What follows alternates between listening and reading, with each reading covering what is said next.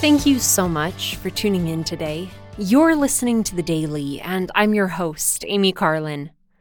Back in April, I heard a fascinating analogy, and it's just kind of stayed with me. I would like to call my take on it the parable of pie. I don't mean as in the delicious dessert or meal encased in a delicious crust, but I mean the integer that describes the ratio between a circle's diameter and its circumference. Now, the integer pi is infinite. It's been calculated up to about 2.7 trillion digits, and it doesn't show any sign of stopping. The diameter of a circle, on the other hand, is finite. It has a beginning, it has a middle, and it has an end. It has a limited duration, and it's easy to measure. The circumference of a circle is kind of something in between.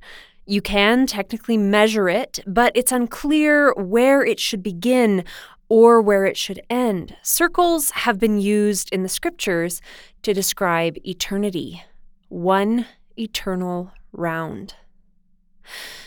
Our lives here on Earth are kind of like the diameter of a circle. Or you might consider it as looking at a circle from only one perspective.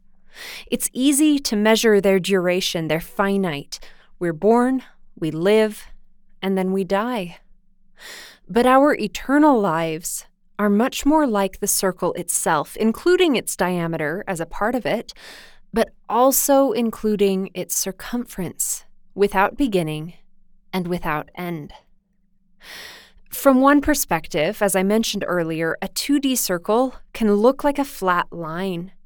It is only by changing our perspectives that we recognize it for what it truly is. What perspective are we using when we look at our own lives? As we invite eternity into our finite lives, we can glimpse this other aspect of ourselves, just as we can use pi to learn more about a circle than simply its diameter. So let's remember pi. Remember to keep an eye on that which has no end, incorporate it into our own lives, and maintain the knowledge that we are more than just finite beings. Thank you again for listening today. The Daily is brought to you by the Church of Jesus Christ of Latter-day Saints.